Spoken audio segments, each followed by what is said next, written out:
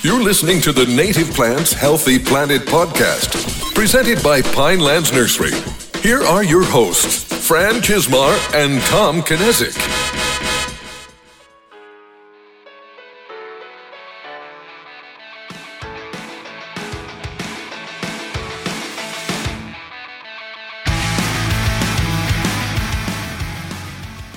Welcome back to the Native Plants Healthy Planet podcast presented by Pinelands Nursery. I am Fran Chismar. And I'm Tom Knezik, and welcome to episode 179. And we are actually live from the Meadowlands at the Site of Ecological Restoration Mid-Atlantic Conference.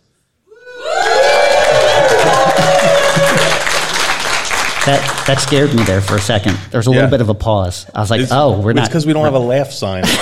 We're an applause sign to remind everyone. So it's a great crowd today. A lot of our past guests in the crowd, I see. And I'm just curious, when do you think they're going to turn on us today? We're the last talk before lunch. It's lunch now. Yeah, they actually pushed lunch back to fit us in. Yeah, and we have a 1 hour time limit. When was the last time we recorded under an hour? Never. The one time where we had like a hard out, it'd be in 45 minutes. So at some, I'm guessing probably around 1:15 they get hangry. Yeah. Yeah. Okay. We'll make it quick. Yeah. I should stop pulling this out. Yeah, you should stop drawing this out, and we should get into our guest today, who is Rebecca Swadek, who is the Director of Wetlands Management for New York City Department of Parks and Recreation. So, Rebecca, you can kind of give us a better introduction to who you are and what you do than I ever could, since I've only met you today. So why don't you do that? Sure. I'm Rebecca, go by Becca generally. I'm usually only Rebecca when I'm in trouble. I grew up in Dallas, Texas, and I've been with parks for about 10 years now, which is really, really crazy. And I'm Director of Wetlands for Parks, which basically really means that if anything, if whatever it is touches or could trigger the Clean Water Act, I'm probably involved. So that's the, I guess, shortest way of describing my job. But basically, I'm charged with managing and protecting and restoring the wetlands and waterways in New York City. Clean Water Act. You want to get into that? That's a short topic to talk about, right? That should take us to about 4. We should be all right. At least. So although we're here at SEER today and we're speaking to the choir, for our listeners at home that may be unaware, how would you say, what makes the New York City waterways unique? Yeah, so many different things. I think first and foremost, New York City is just a city of water. I think most people might be surprised to know that we actually have about 100 miles of freshwater streams in New York City. They're largely small headwaters, so not, big flowing streams like the Bronx River, which is the largest freshwater stream in the city, but that we actually have only about 15% of our freshwater streams left, and also similarly about 15% of our salt marshes left, and 1 small percent of our freshwater wetlands. So that's really kind of where we're at. But thinking about the estuary and just like what we have done to our streams, wetlands, our waterways, I think it's more just crazy and unique to me that despite how much we've done to them, that there's still thriving ecosystems, and that we ask them to do a lot, but they still provide really important services to literally millions of people, and that I think is pretty special. What, of course, because we have to go off script immediately, because that's how we do it. No problem. And I'm sure that there's probably been plenty of surveys about this. What do the waterways mean to the average New Yorker that lives in the city? That's a great question. I think it's probably different for every single person. For me, they're places of respite, like I could stare at water for literally hours and do absolutely nothing else. And I know, that's one of the benefits of water. They provide more mental health benefits to people than forests or other traditional green space. So you kind of went what's left. What's the state of the wetlands, like condition-wise? How do you feel? I know a lot of work has been done over the decades to improve the conditions of many of these waterways. Are you satisfied? Is there a lot of work to be done? Do you feel that you're behind the 8 ball? Is change happening for the worse faster than you can repair them? Yeah, I definitely feel terrified most every day, I think. I think the state of our wetlands is pretty tenuous. I feel optimistic about what we know, what we don't know, the work that we've been able to get done. I know we're learning a ton. I mean, you heard from Chris Haight this morning. We've been doing some really great pilot projects. And I feel good about what we're learning and what we know and what we don't know. One thing that we do know is we have data from surface elevation tables, or SETs, that are situated throughout the city that shows our salt marshes are fighting. And that is a good thing and a bad thing. I'm glad that they're fighting under sea level rise, but I'm terrified to the degree to which they have to fight. But I do feel really good about what we know, and that we're, trying to refine and prioritize where we do work and how we spend, money as effectively as possible. 10 years ago, for example, we did an ecological assessment throughout the city in about 1,000 acres of salt marshes. And we kind of learned where we need to do what, where we need to direct resources, what types of strategies are needed to protect what we have. Creation is certainly a thing that we do a lot of, or wetland creation. It's a source of mitigation. But we definitely learned that our wetlands are at risk and they're drowning. We're losing a lot along the edge and the Long Island Sound in particular. About 30% of the shoreline in Long Island Sound has eroded just since the Clean Water Act was initiated in the 1970s. Jamaica Bay wetlands are at the lowest in the tidal range, and they're at the highest risk of drowning. And every little bit of monitoring data we continue to do shows that. And, Staten Island is a whole other beast, but also similarly at risk. As far as what we have to do moving forward, we know we need to keep trying to make them keep pace with sea level rise, and really keep trying to throw all of the tools of the toolbox that we have at them. But I'm certainly like a long-term planner in my brain. That's kind of my natural inclination, but I am unfortunately very, very aware that I won't be able to retire until 2050, and that's a planning horizon. And I'm like, oh my God, what are we doing? How many more times are we going to have to do this by 2050? And kind of what does that look like? When you think about, I want to make sure our wetlands are existing until 2050 in your head, and you're designing that for a restoration project, and I'm like, oh God, that's when I can start collecting a pension at the very basic level. So it kind of puts some of that, I think, into a greater perspective for me from a long-term perspective. Could you estimate, you talked about recreating wetlands. Mm-hmm. Could you estimate how many New York City wetlands currently are recreated versus original? About 160%. 160 acres. I'm joking. I wish. Yeah. No, I wasn't sure if how much would be like actually original. But Fran, going back to something you said about what New York City wetlands mean to like the average New York City resident, It reminded me of a trip I took about this time last year. I had a meeting in New York City for the Atlantic Seed Association. Okay. And I met up with some of my friends who lived in Queens, and I was like, we sent a lot of plants to this Hunters Point South project. We're going to meet up there. So I told them to go there, and I'm like freaking out about all the plants. And they're like, we got engaged like right over here. And that was it was picturesque. It's where they hired a photographer. So that was what it meant to them. They didn't really care about the plants at all. I kind of geeked them out with that. But without the plants, it might not have made that moment that exactly, special. Yeah. So, and they I would imagine that the average person doesn't know what went into making that picturesque. Exactly. Because it's just picturesque in its beauty. It's not like it was made for photo opportunities, but it just happens. I'm assuming that the average person doesn't know what went into, especially New York City, making that happen. Yeah. Would you agree? Oh yeah, definitely. It's a beautiful, beautiful site, great spot to choose. That's one of my favorite created wetlands. It's a very creative design, very innovative, and I think interesting ways to experience the wetland. Like you can be up high, but you can kind of be walking through it and still along the shoreline. It's a really, really great site. So speaking of retiring, what would you like to see? Because I'm sure you would have had to have thought about it. When you retire, what would you like the state of the wetlands to be? What are your goals? Where would you like to see or what would you like to see have accomplished by the time you retire? Oh God. I feel like that's a loaded question.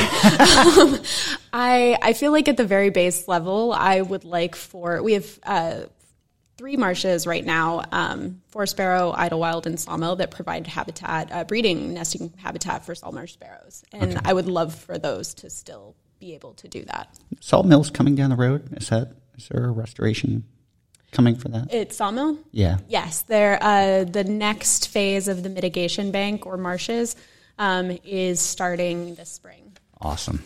That's fantastic news. I love hearing it. I would imagine. Well, I know that doing these wetland restorations can be challenging for normal reasons like permitting and all that kind of stuff. I would assume it's ramped up in New York City. Yeah. What kind of challenges do you face that maybe are behind the scenes and other people don't know about? It's a good question. So I feel like there's things that have ramped up. One thing post Sandy is a lot of, brought about the need to make our shorelines in our city more resilient. And with every project along a shoreline on a city that is surrounded by water means every bridge that has to be raised, every footing that has to be shored, every esplanade that needs to be rehabilitated because it potentially is crumbling a little bit into the waterways, or you have sinkholes or whatever. Every road that needs to be raised, there is wetland mitigation associated with that. And it's often, people often think mitigation, developers bad. Often mitigation is just maintaining our infrastructure in good working order for a state of good prepared. That's like at the basic level for us, at least. That's a lot of what I deal with.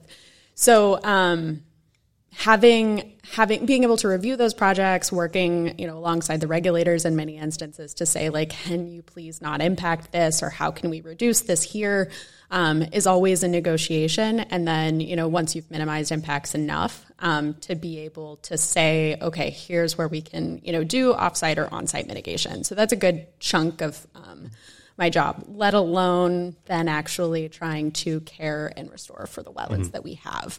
So those are usually 2 separate categories. Yeah. All right, I have a 2-part question. Do you have a favorite success story, wetland or marsh success story? And if you were to have everyone visit just one wetlands in New York City, which one would you send them to? Good question. Favorite success story. So I'm going to choose 2 because I'm not good at choosing favorites. But one of my favorites is honestly the Hook Creek project that we just did. Chris did a phenomenal job managing that project. It looks so great.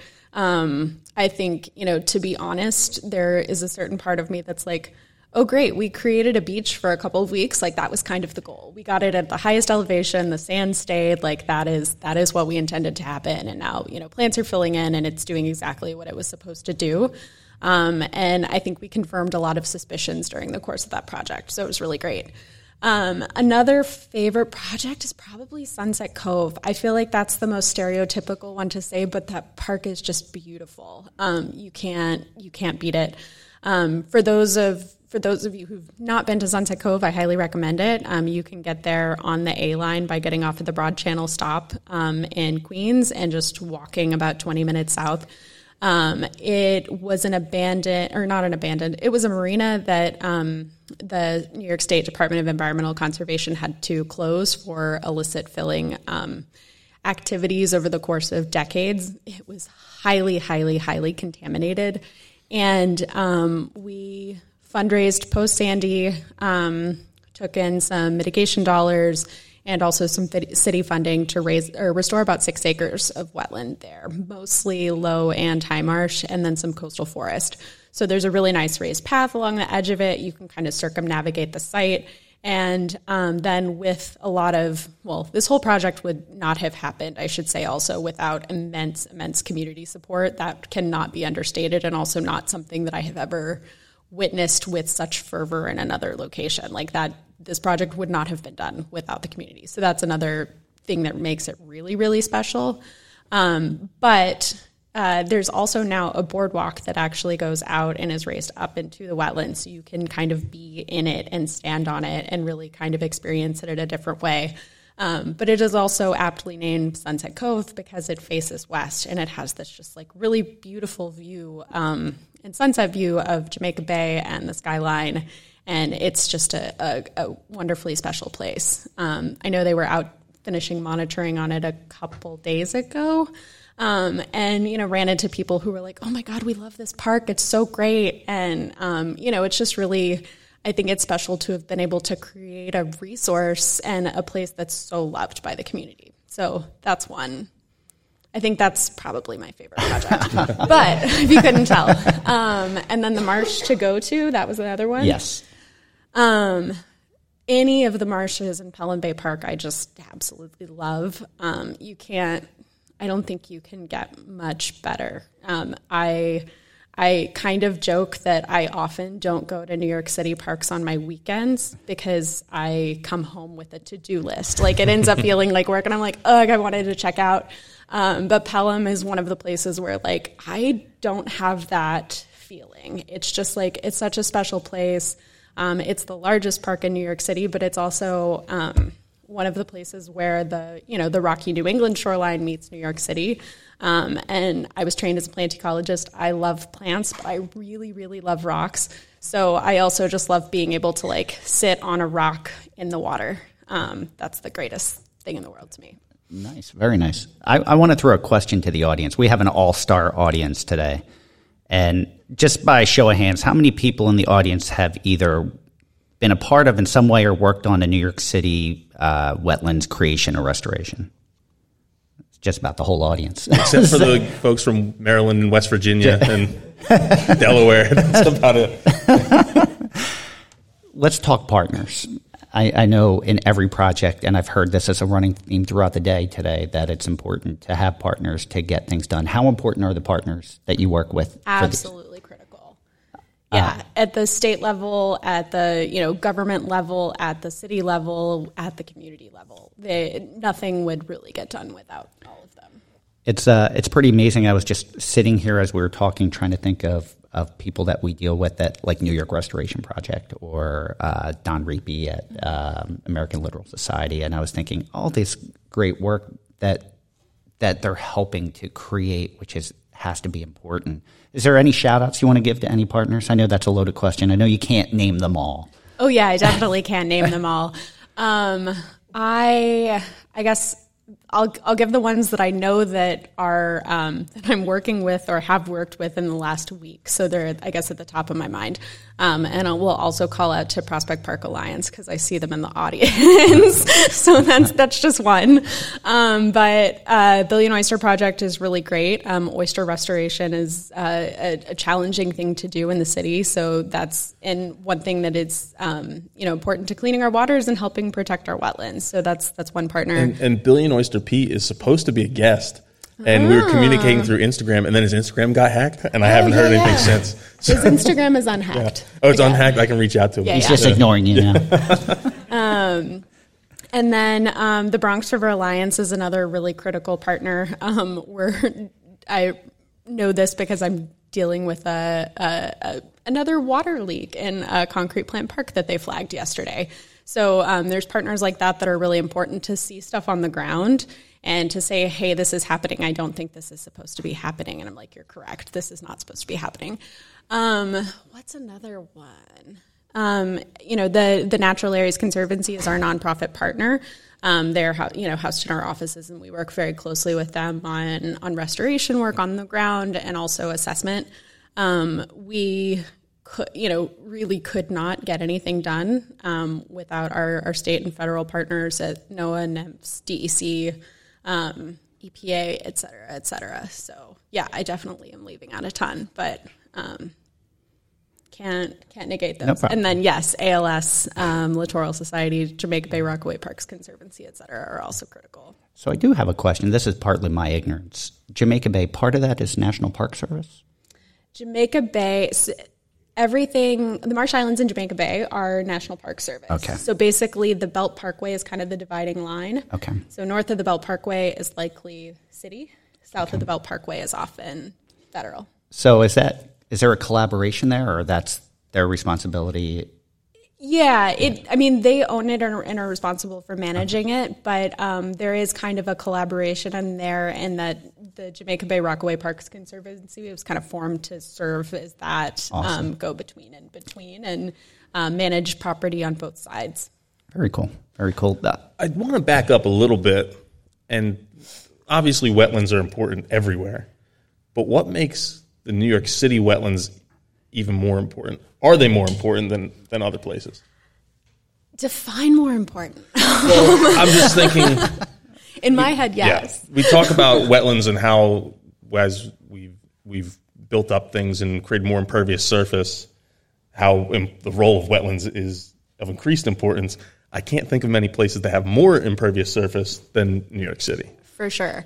Yeah, I think they're critical everywhere for providing basic services like clean water, clean air, carbon sequestration, stormwater and flood absorption, millions of other things that I'm not thinking of right now, just habitat provisioning at the basic level. But I think urban wetlands, particularly ones in New York City, like even if you don't live in a rural area, or don't live on Staten Island or don't live in Jamaica Bay, it's kind of hard to not know that they exist in the city and that they're important.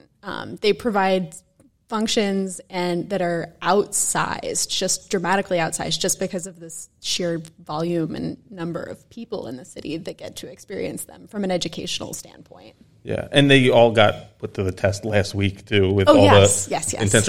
Did that cause any damage, or did you get to go through and kind of inventory and say, oh, this worked, this didn't work? Yeah, we haven't yet because it's Monday. That's a good point. Yeah, I forgot. We'll see. I think what our some of our new restoration sites did over the weekend, or mostly on Friday.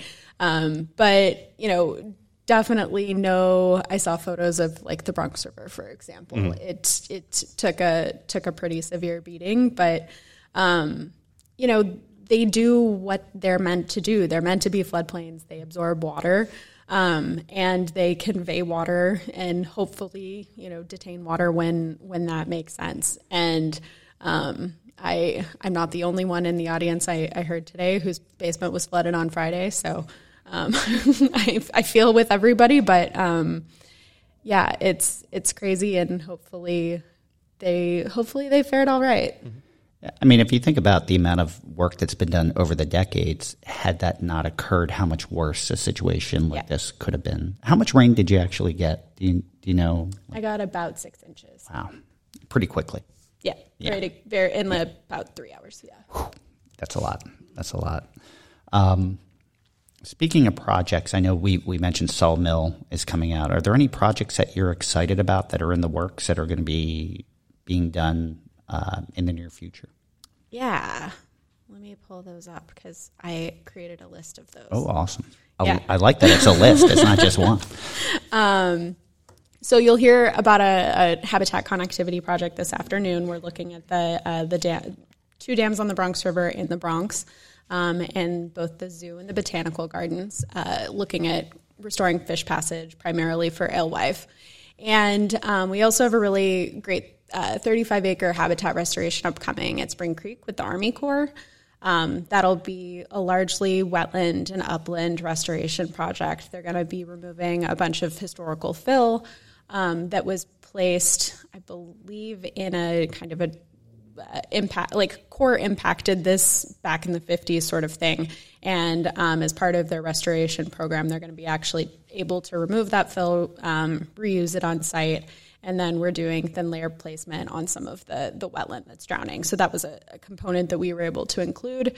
And then a bunch of coastal forest restoration on the edges. And in a future phase, it'll provide access to that neighborhood. We also have similarly a thin layer placement and kind of reconstruct eroded marsh project happening at Four Sparrow Marsh that's going to start this spring. That site is kind of a multifaceted project, and it's going along with some other reforestation on the Belt Parkway. But in 2017, we were able to remove 1,100 tons of marine debris from Forest Barrow Marsh, and mostly a couple boats over the course of the years, but largely a lot of pilings, wood pilings and piers. And so that debris sitting on the marsh for decades really just compressed the peat. And so now we're going to be able to go back and re-elevate that and put it back up at the marsh elevation, so it will be able to, be high marsh and serve as a marsh migration area in the future. That's exciting. Yeah. I wasn't expecting that much. I'm excited to hear it that much. And then there is one more really cool project that we're piloting now, or that we're getting started to pilot. That's a very different type of work for us. We received a grant in partnership with Ducks Unlimited for the North American Wetlands Conservation Act program that Fish and Wildlife administers. And we're piloting a ditch remediation program, which basically means you mow the salt marsh and you let the hay dry out that you have mowed. You pack it back down in the ditch and try to basically restore the peat network from the ground up. So we're going to be doing that with crews instead of contractors for the first time ever, looking to mostly like Maine and Massachusetts, who've been doing this work for the last couple of years. And it's really exciting to try a different approach. That I was going. You kind of threw it out there. I was going to ask who has been doing that kind of work. So it's more in the New England area. They've been doing it with good success. Yes. I mean, enough that it raised your eyebrow that you're like, we can do this. Yeah, basically looking at old agricultural impairments and figuring out how to undo them, whether or not that's putting ditches back or removing historical berms.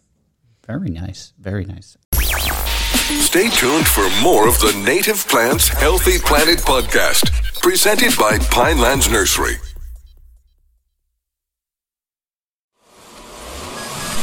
Welcome back to the Native Plants Healthy Planet podcast, presented by Pinelands Nursery. I'm going to shift gears unless you have a question, Tom. You're good to go, Fran. So a little birdie told me that you have interest in green roofs. I do. So let's talk green roof ecosystems and how you feel that green roof ecosystems factor into the future in New York City. Sure. Well, unfortunately, I don't get to work on green roofs in New York. I do still play on green roofs in my spare time in Texas. But I think from a climate resiliency standpoint, green roofs and stormwater management systems overall have to factor into the fabric of our city. We're not going to be able to, say one thing is going to save us all from 8 inches of rain over the course of 24 hours. It's going to be a multitude of different things to be able to disconnect impervious surfaces and really slow and capture water going into our sewer systems. In theory, it sounds, and we've done a podcast on green roofs, and I'm fascinated with it. And in theory, you'd love to see every rooftop covered with it. But I know, not every rooftop is able to handle that. Could there be more of that in the future with new buildings, or is it hard to retrofit some of these older buildings to make that happen? Yeah, I think it's definitely hard to retrofit. I think new buildings, it would be great if they're able to be a larger part of the stormwater requirements for managing buildings. I will say personally, I would love a green roof on my rooftop, but I am terrified from a maintenance perspective how to deal with that. And I'm a person who is in this industry. Who does construction projects, but also I'm like, oh my God, if the roof leaks and then you have to rip half of this up, how much does it cost? What do you do? What are my, what's my recourse? How do you manage this? And so it's a lot for me to even think about, given that I am a person who loves them dearly. Fran, I have a gripe with green roofs. I have a complaint with green roofs. It makes it really hard to find things on Google Satellite View. That's fair. It's a camouflage for the buildings, and you don't know where they are. That's totally fair. when we're talking new construction, it's kind of bringing me back a little bit. Has there ever been an instance with construction within the city where you've seen it, how it's changed a wetland or a buffer area immediately just from its impact? A green roof? Or no, just a new building. A new building. Yeah. Good question. I know there's one neighborhood in Staten Island in particular where a new housing development was constructed probably 10 or 15 years ago. And that very, very instantly, within a couple of years, that was a nice forested wetland system with a lot of streams, and they had really nice salamander habitat. And now it is full of sand, and there's head cuts that are moving further and further upstream pretty rapidly. And there was such a sediment influx from the development of that neighborhood and poor stormwater management alongside with it that, the city's had to do a lot to manage flooding downstream. Now, I know there's a lot of internal infrastructure and everything that goes in, but I would imagine for a landscape that is constantly changing, maybe it's not rapidly changing, but constantly changing, you have to keep reevaluating the wetlands that filter it. Yes. To see, all right, they could handle this much. Now they're getting more than what they can handle. Now we have to relook at this. Has there been any projects that you've been a part of or aware of that maybe 10, 20 years down the road, you have to look at it and go, we need to reconfigure this? For sure. I think we're always considering adaptive management in projects where, maybe something didn't work exactly the way we had hoped it would, or we had a vision that maybe we weren't able to implement, or on the flip side of it, something changed upstream and we noticed conditions differed a little bit. And so we're always considering that. And I think, if we were hesitant to do that, we wouldn't be responding to the needs of the ecosystem. So. And I'm sure sometimes budget is a concern. You don't always have the money to do everything that may be right or needed, but you do the best you can. In a perfect world, if you had unlimited funds, what's the first wetland you would go to and fix, and what would you do? Unlimited funds. Unlimited funds. Is that everyone's dream here? Unlimited funds?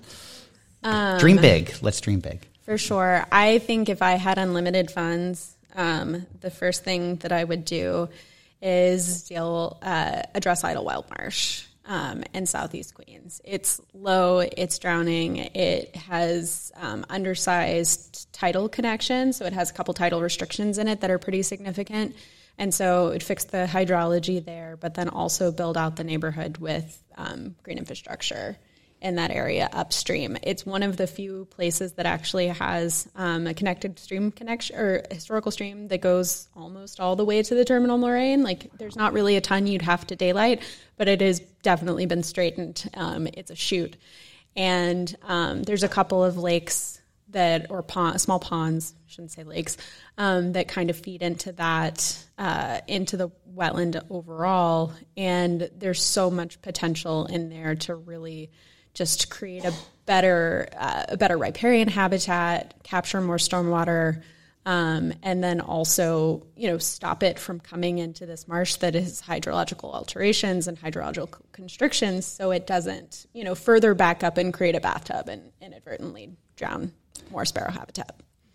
With the talk of climate change and moving forward, do you think that the average resident is taking more ownership of those areas to make sure that they will protect them in the future? Yeah, I think they're, particularly in areas along the coastline, they're very concerned about climate change and very concerned about, additional flooding. The question is, I think sometimes they don't necessarily know what to do or how to advocate and, what all of the problems are. And, I can't pretend that we even know what all of the problems are. We do our best with with the tools that we have, but we're learning so much so quickly.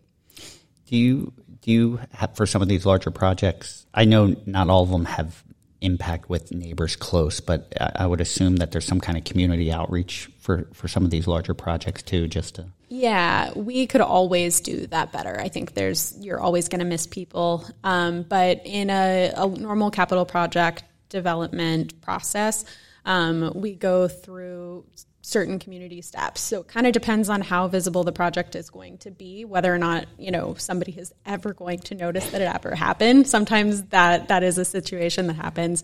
It's on an interior of a space and nobody will probably ever see it except for maybe one or two birders.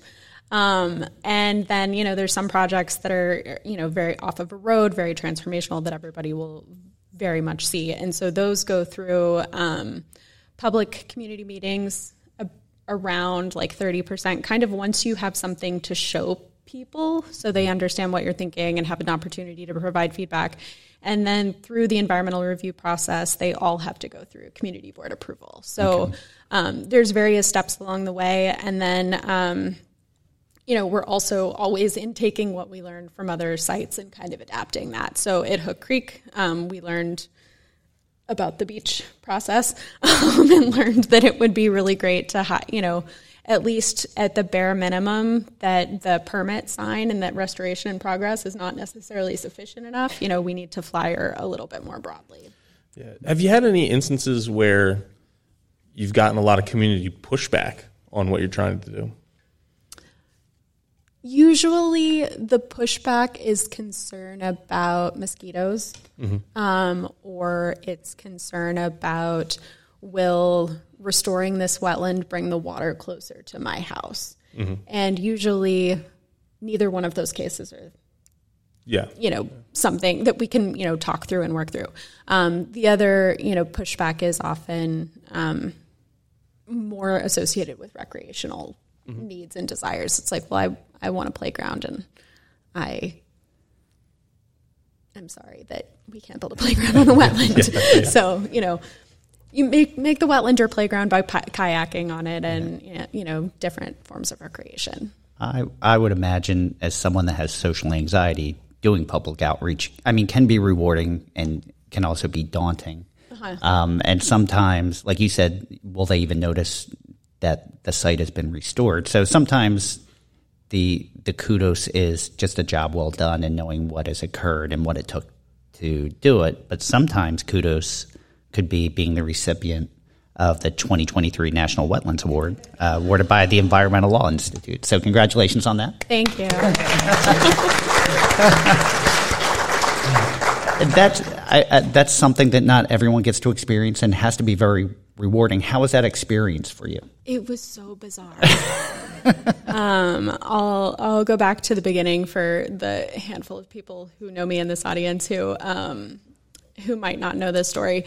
So I was actually nominated by someone on my team, Eric Passe, who has since left to go to the Corps. But he physically nominated me and then pulled in an obscene amount of information for this nomination package that was not small. And I happened to be, I'm blind, glasses. I happened to be at the optometrist one day, and I got a text message from him saying, check your email now. And I was like, oh God, it's 4:00 in the afternoon. What's wrong? And I had no idea that it was even, that I was even put up for this, and had the nomination package. I'm actually glad that he text messaged me, because I probably would have been like, oh, this is, joke spam email or something like that. I would never have considered. So it was a really, really great, great kind of thing to be, nominated by somebody who works for you. That was really special. And then the ceremony itself was an all-day affair. It went down to D.C.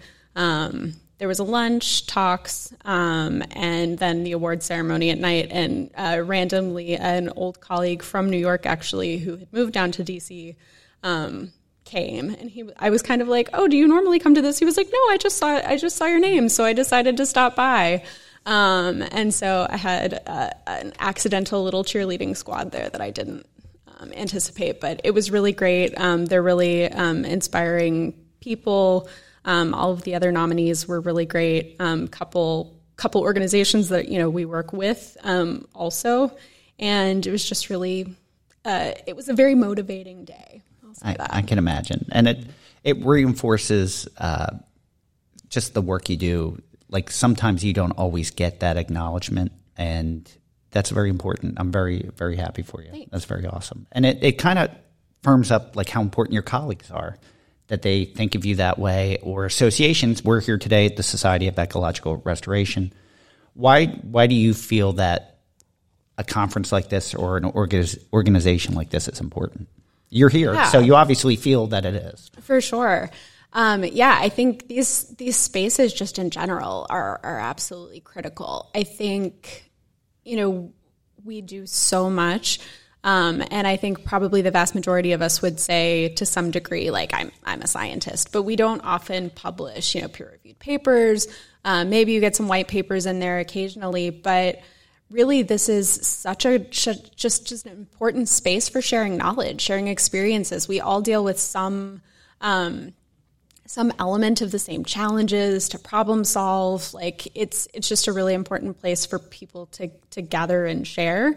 And then, I also am a CERP, so I feel like I have to tout that certification. And I think it's also, I want to say, like, really important from a, legitimizing the field perspective. But I also don't want to say, I don't feel like legitimizes is the right word, because we are all very legitimate. But it brings another, like, kind of level of cachet to it in a way that I think is really important. So thanks to everybody who manages and promotes that program.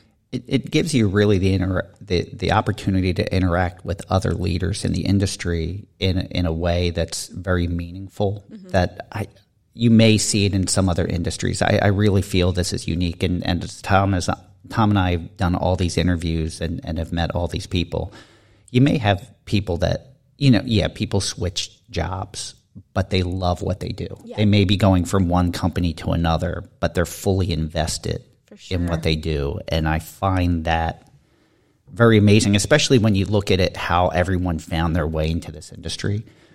So coming from Texas, how did you find your love for doing this, and what was the route that you took to get here? I took a very circuitous route. I think coming from Texas, I will say, like, you guys are all so nice. It's very confusing to me. But I say that from the perspective of, like, this field itself is really open and generous and, like, willing to share. And it's not like my data versus your data. We're really in it for the mission and in it together. And so I think that's really special. My journey into this industry was pretty circuitous, but I think in a lot of ways kind of came full circle. As a kid, I went to the mountains every summer in a tiny little ski town. We only went in the summer. I've never physically skied in my life. But a small town called Red River, New Mexico. My parents are actually there right now, and I will say there's definitely no bad blood that they went without me. But I remember as a kid hiking with my dad. He would go fish. I would go sit on a rock and stare at water and read. And it was kind of my first foray into nature. And I actually don't think very many people know this. I took a test in high school of, like, what are you going to be when you grow up? And it told me a forester. Wow. And I took one in junior high. It said I was going to be a botanist. Really? Yeah. I'm not, but I don't think it had that on the list. That would have been pretty interesting. But at Parks, I feel like to a small degree, I have the moniker of the person who doesn't like trees, because I always want to take out invasive trees to build a wetland where they should be or otherwise. But I actually do love trees. So it said I was supposed to be a forester. I took the path into biology, which, anywhere basically takes you kind of on a very genetic, biochemical sort of approach. And I worked in a lab for several years and was like, God, this is awful. I can't do this. I need to be outside. And so I went to a climate change rally. I think that kind of was like, ooh, I'm in an ag school. I could take courses about plants and courses about wildlife and kind of take that approach. And so it actually ended up working really well. And the first botany course that I took was called Plants and People. And it was learning about vegetables and the different, different plant parts and all of the patterns around them. And I realized my friends started telling me to shut up every time we ate because I would be like, oh, did you know a carrot is related to all of these other plants? And they were just like, can you please go away? And so I think I kind of accidentally found my way into something that I liked, but found my way back into something that I liked. Mm-hmm. And I was hooked from then. Very nice. I was thinking when you mentioned trees that I know that's something like when people think of restoration, sometimes they tend to go for forested woodlands. And then you hear Dr. Dwayne Estes talk at the Southeastern, is it Grassland Initiative now? Yes. Institute. Oh, it is Institute. Institute. Just the how much of this area was originally grasslands. Is there a fight sometimes when it comes to, there's only so much budget and things that need to be done? Like, is there a focus on one thing other than another? Like, is it trees versus marsh? Yeah, I don't think so much it's trees versus marsh. I think in some instances it depends on what needs to happen where. Okay. For example, a lot of our coastline is better suited to salt marsh than coastal forest because there's fill on it, and it's going to be really hard to restore a coastal forest in garbage soil, or at least, the coastal forest that you could fill. So I think there's always a little bit of a, hey, can I go here? Can I play here? And a little bit of a give and take. But, I think there's a recognition that both ecosystems are really important. Given fill soil, which probably tends to give better habitat to invasive, how hard is it combating invasives at this stage in areas like that? Not easy. Okay. It's mostly, I think, for us, an understanding that is it worth it? And if it's not worth it and you're not going to be able to restore the habitat that you want to restore by just, cutting and or spraying herbicide, then you need to really try to transform it. Is there more pressure moving forward for less spraying? Oh, yeah, definitely. Okay. Definitely. The city has a pesticide law where you're not able to spray glyphosate anymore. Okay. And we also really do a lot to minimize the amount that we spray. We only spray in natural areas, and before we do any spraying, we cut to really minimize what you have to spray to begin with, and also try to, stump the plant and make it as unhappy as possible. That way, you're making your herbicide is much more effective. Awesome. Fran, I was going to say, just looking at the time, and we're in a room full of people who are way, way smarter than we are. Why don't we see if the audience has any questions? All right. You want to open it? If anyone has any questions, if you can come up to the microphone here, we can turn it on. Anyone? No questions? This may be a first. Come on. No one has a question. No one wants to do us a favor? Are they telling us that we're smarter? Yeah. Wow. Okay. Here we go. Hi, Rich Finkston. I'm from Maryland. Just wondering, you mentioned that you were talking about awareness of individuals in New York. Do you think that Hurricane Sandy made people a lot more aware both of the reason that they need more restoration and then saw the restoration helping? 100%, yes. I think there's been a lot of mapping that has shown or confirmed, I guess, the common wisdom that where there is flooding, there were historical wetlands. And that is becoming more common knowledge, which I think has helped. That was a really good question, Fran. That was a fantastic Why didn't you question. think of that one? I can't think of everything. Who are your inspirations in this industry? Looking at, like I said, there's an all-star audience here and all these other organizations, so many people doing great work. Is there anyone that you look up to in the work that they're doing or that you admire? Or I'll throw a couple, or it's helped mentor you throughout the years? Yeah, I definitely have many mentors, I can say, but I'm definitely inspired by the work that anybody else does. I'm inspired by my team. I'm inspired by their enthusiasm. I'm inspired by everybody who just loves doing this type of work and, you know, trying to make the environment better. I've had some great mentors over the years who have pushed me into, you know, said like, why would you say no to this? And I'm like, it's probably a pretty good point. I probably should do that. And so I, you know, definitely wouldn't have been here at all without their nudging, without their wisdom. So. Very nice. You can list Tom as an inspiration. Yeah. If you want. It's open. Yeah, you can. All right. Before we go to the last question, which is always our same last question, which is very simple yet very difficult, I just want to throw one more time out if there's any questions from the audience. Last chance. Okay. All right. So our final question is always the same, and it's, what is your favorite native plant? This is such a horrible question. It is. And, you know, we do that on purpose. I know. But we've never limited everyone to one or anyone to one. Okay, and good. we've never said that you have to stick to it forever and ever and ever. Okay. Like, it can change tomorrow. Okay. Or it could change as soon as you walk out of the building. But if you want to give one or two, that's fine. Okay.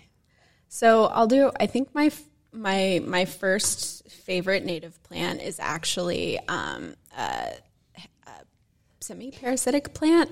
It's called Sarcodes sanguinea, and it's like snow plant that is found in the Sierras. And it's one of those plants that like forms relationships with the trees, and it takes on heat and helps melt the snow, but it literally has zero chlorophyll. It is blood red. It is the most beautiful thing in the world. And I finally saw one in July of 2019, and I think it was the best day of my life. So that's my favorite nerdy plant that is not here. Sorry. My favorite local plant or non-local plant might be Tripsicum dactyloides. I very much love grasses. I very much like to key grasses, and I know that's a really nerdy thing that not everybody likes, but Tripsicum is such a great plant. It's very, very hardy. It's clonal. It's beautiful and weird and tall and very charismatic, but it also can deal with saltwater, freshwater, and it's a wetland plant.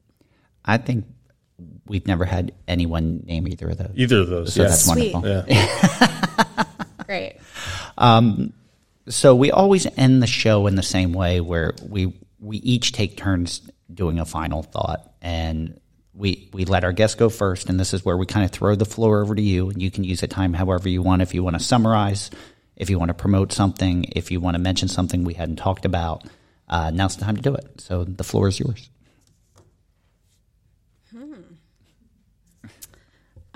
I think the only thing that I didn't talk about that I wanted to make sure I talked about was just the importance of stewardship.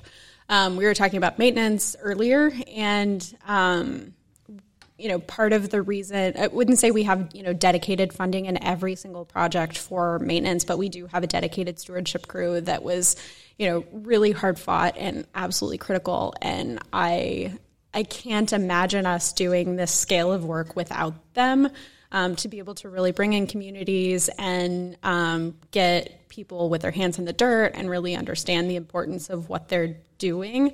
It's one thing to tell people about a project before it, but actually having them be involved with it afterwards and being able to care for it really creates a different level of ownership that I think is really special. Is there a portion of this work that is volunteer driven at all, or is that more through the nonprofits that you work with? No, it's definitely, I think, depending on where you are, some of it is definitely volunteer driven. Awesome. That's a fantastic thought, and we hadn't talked about that. Yeah.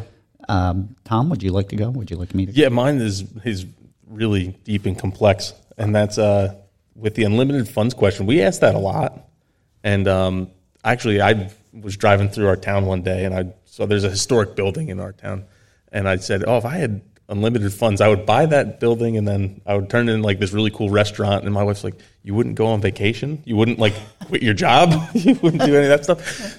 But basically we asked that question, and it's geared to, for your work, what would you do? But no one has ever like made that and said, I'd do this instead. Not once. Or I'd switch. Yeah. Not once. Yeah. They're all like, oh no, I'd invest in this marsh or this woodland or that kind of thing, this kind of thing. I think someone wanted to buy equipment one time. That was their thing. Yeah. It was like equipment to do their job, but yeah. It's interesting. Who will be the first? We'll take Very bets off deep the and air. profound. Right?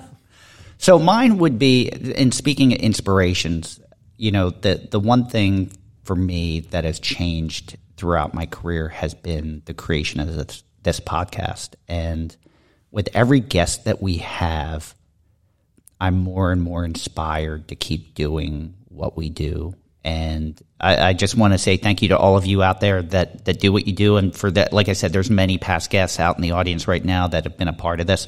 You're all our inspirations. You are what makes this possible, but all the other work that's being done possible. And we can't thank you enough. So thank you. All right. That's it. Fran, are we going to make everyone suffer through this part? We are. Okay, yeah. We are, yeah. So Yeah, that's going to wrap us up for today. Thank you for joining us. We hope you enjoyed listening to Rebecca Swadek, or Becca Swadek, from New York City Department of Parks and Recreation. Thank you, everyone, for listening to Native Plants, Healthy Planet, presented by Pinelands Nursery. We have to give a big thank you to the Egocentric Plastic Men for contributing our theme music to our Meet the Guest theme music. Of course, we didn't play that here today, but if you're listening online, you're hearing it. Make sure you stream or buy their music wherever you consume music. Thank you to Dave Bennett for our Native Plant Anthem. You can follow us on Twitter at Pineland Nursery, Facebook at Pinelands Nursery NJ, Instagram at Pinelands Nursery, or Native Plants _Healthy Planet, and also YouTube at Pinelands Nursery. We're going to put all the links for today's podcast in the show notes. So if you want to learn more about New York City parks, wetlands, we'll have links in the show notes for that. Don't forget about the question and answer line. You can call us at 215-346-6189. I will repeat that, 215-346-6189. You can ask a question or leave a comment. We'll do our best to play it on a future episode of The Buzz. Let's not forget the Native Plants Healthy Planet Facebook group. Everyone's doing a wonderful job keeping it very kind and civil, and we appreciate all the new members. And there's some members of the Facebook group that are here too. Top contributors. They get the top fan badge.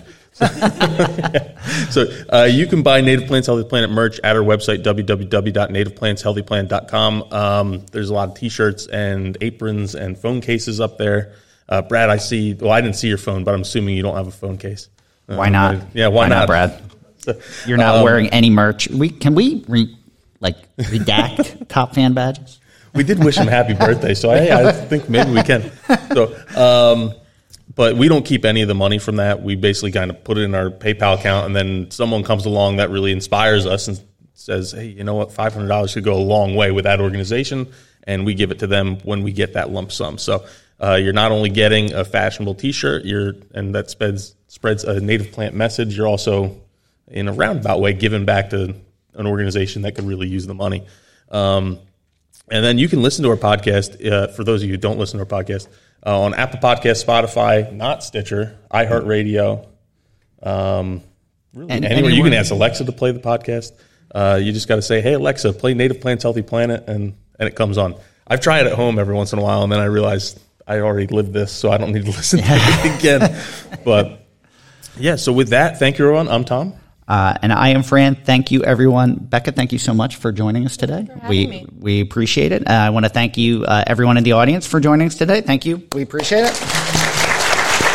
And surprisingly, we kept this to an hour. Yeah, exactly. It's a record.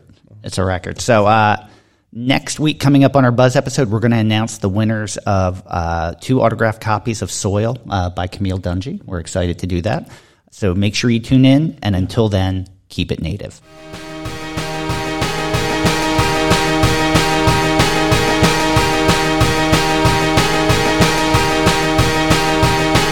In meadows, woods, wetlands, and dales grows a bounty of beauty that never fails. Our native plants, so diverse and so rare, treasures of our land beyond compare. From the ferns below, soaring oaks above, each plant has a place, each plant is love. Monarch caterpillars launch milk, wheat so tall, bees buzz about, sipping nectar fall. Oh, native plants, how you grace this land. In your diversity, we will take a stand.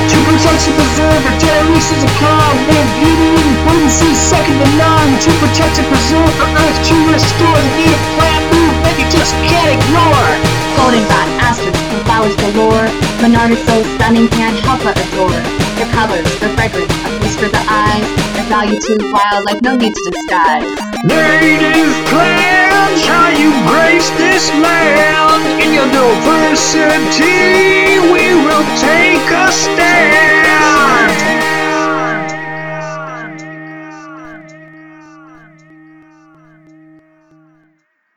Thank you for listening to the Native Plants Healthy Planet podcast, presented by Pinelands Nursery. Remember to like, share, follow, and comment.